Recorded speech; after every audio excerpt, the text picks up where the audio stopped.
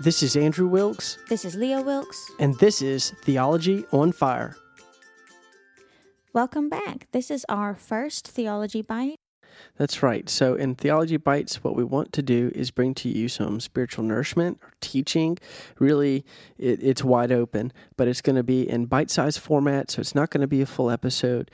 It should be, just a few minutes, and we pray that it'll be a great blessing to you. It's a new format. So let's jump right in. Knowledge is not as good as love, is what we're trying to say here. Love is greater than knowledge. That might sound a little bit strange, especially because we're called Theology on Fire, and it's biblical teaching, and biblical teaching really, it builds your knowledge. So why am I saying that? We'll get into that, but I do want to say this first about knowledge. Knowledge is good. It's biblical, and it's necessary, especially in the day that we live in. There's so many skeptics. We live in a time of what's called moral relativism. Means it's relative to me. Whatever's true, it's just kind of whatever I pick and choose. There's a real lack of knowledge even within that. And some people's theology only goes as deep as a Facebook post that they just read. And we don't want to be that kind of people. We want to be deeper than that. And one thing I want to say about knowledge is just because someone has a convincing argument, it doesn't actually mean that what they're saying is true. So we're going to go a bit deeper. Colossians 1, verses 9 to 10 says this, "And so from the day we heard, we have not ceased to pray for you, asking that you may be filled with the knowledge of His will and all spiritual wisdom and understanding, so as to walk in a manner worthy of the Lord, fully pleasing to Him, bearing fruit in every good work and increasing in the knowledge of God." So, Leah, in this scripture here, we see a ton about knowledge, understanding, wisdom, and Paul's actually praying for these people here in Colossae that they would be filled with knowledge, because without that, they can't walk worthy of the Lord and fully pleasing to Him. I feel like in a way we sort of touched on this on the importance of knowledge in our last full episode. Why we should base our lives on the Bible, why we need knowledge, how it protects us from false doctrine and keeps us on the right path. And it is important. Knowledge is vital. When Jesus came to earth, He taught people. He was giving them biblical knowledge. It's important to know the Word of God, and it's important to let it lead and guide your life, and to have it for yourself, and then to give it to other people to lead and guide others. That's right. Another scripture in Romans 15:14, it says, this is Paul speaking again, and he said to the Roman Christians, "I myself am satisfied about you, my brothers, that you yourselves are full of goodness, filled with all knowledge, and able to instruct one another." And that's really important, able to instruct one another. We talked about, like you said, Leah, about the Bible, but we want to go further, we want to go deeper, broader. It says that we should be able to instruct one another. There should come a time at some point in our lives where we, even if we're not greatly gifted, we are able to understand spiritual truths for our own lives and be able to explain them to someone else who doesn't understand. Yeah, and I think that will always be growing. You should definitely see a growth in that, just as you walk with the Lord, and I think that will always increase.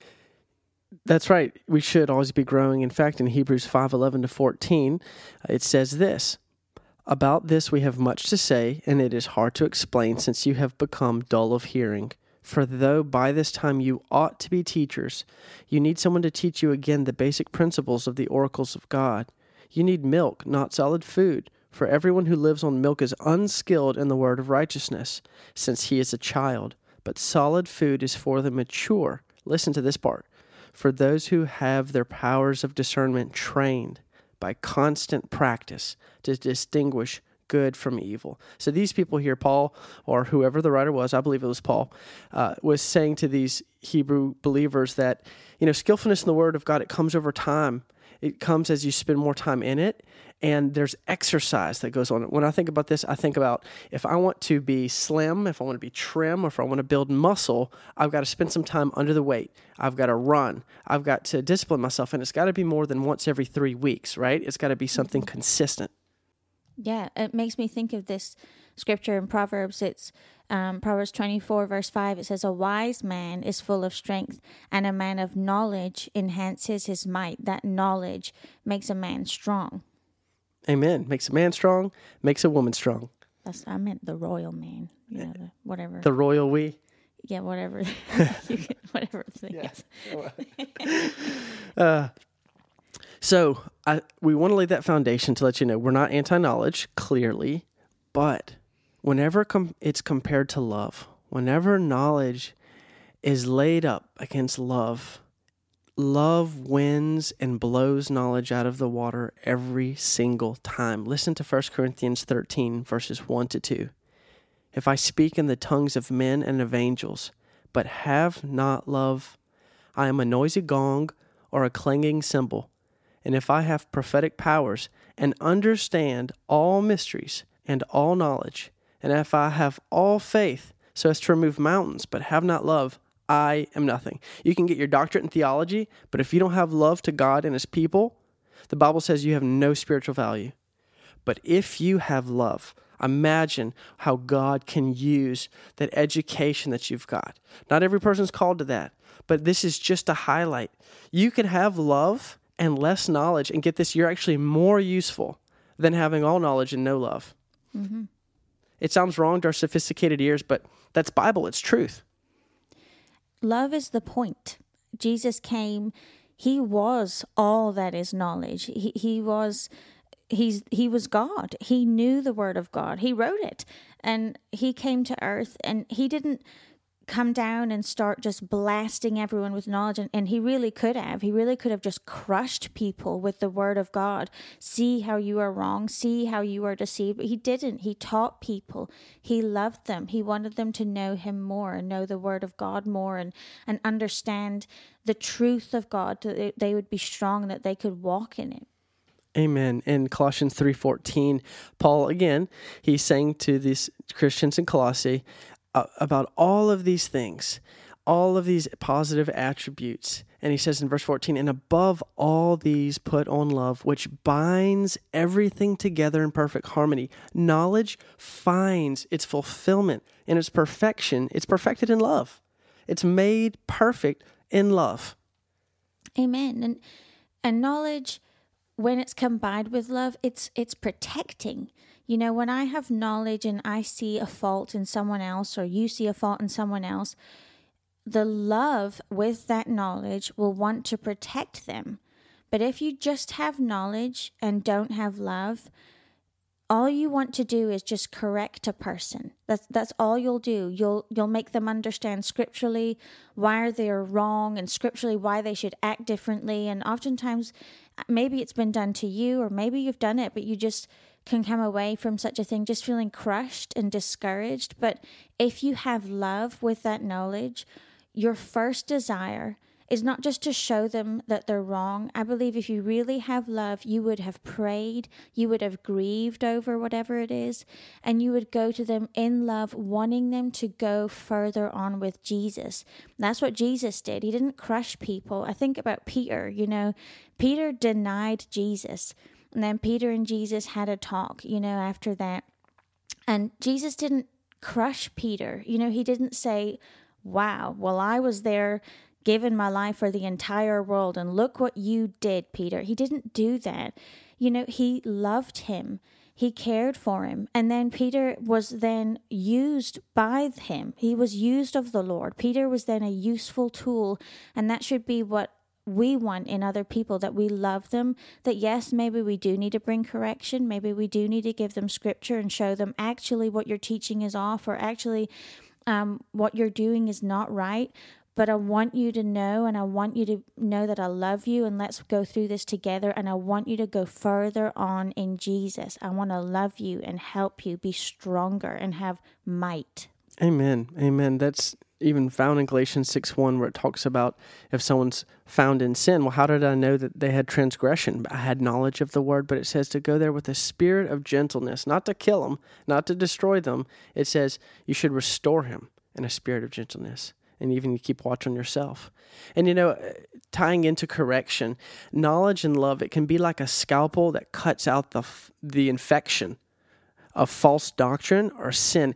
And whenever a master surgeon gets in there with a scalpel, It's only to cut out what's necessary in the appropriate circumstances.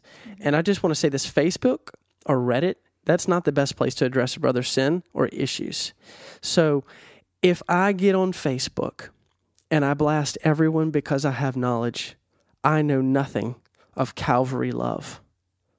If my first inclination is to want to correct someone because they're in a different camp than me, and I don't even stop to listen to them, then just like Amy Carmichael in her book would say, I know nothing of Calvary love. And that's so convicting to my life. I want that Calvary love. I want that love that though seeing faults, though seeing these things that may not be quite right, I'm also looking to what's most important for that life, and I'm looking to encourage it. And I know that God is going to do that. Amen. I think the more we walk with the Lord, as if I'm just imagining a healthy relationship as a Christian with the Lord, a healthy walk with the Lord, you're naturally going to increase in strength.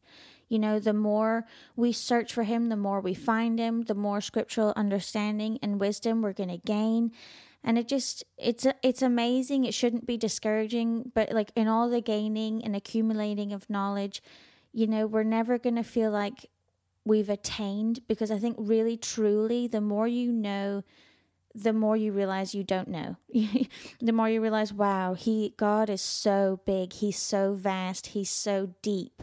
That's real knowledge. There's all these words and there's Bible smarts, but I really believe true knowledge leaves a person humble and leaves them in awe of God more than ever. People that just get Bible smart, I think, it's easy to be proud. They know facts and they know stuff and they can quote things. But people that just truly have what the Proverbs calls knowledge with understanding, I just think it's knowledge from God. If you get that knowledge, I think you will have love, because you will just be so amazed at who God is and how deep He is. Amen. Knowledge puffs up, but love edifies. Lord, we come before you today, and we want knowledge. I'm hungry for knowledge. I want to know more about you. I want to know deeper truths, and I want them to lead me to you. Lead me to a place of just repentance and humility, of worship, Jesus, on my knees before you, just adoring you for who you are, wanting to see you lifted up in all the nations, Lord. Lord, let it turn into that for all of us. Let everything we learn, let it not puff up our heads, Lord God. Let it be one of humility. Though we may grow, though we may understand, help us, like one pastor friend said, to remember we're not trying to speak to giraffes, God. We're sheep before you. Help us to take truth and make it edible to those around us and others that are over us, and teaching and preaching, to make it something that we can grasp, Lord, so we can all grow together in you. Do this, God. Teach your church. We love you, Lord. In Jesus' name, amen. Thank you for joining us at Theology on Fire. Please subscribe so you won't miss new episodes. All of our information and contact details can be found at theologyonfire.org.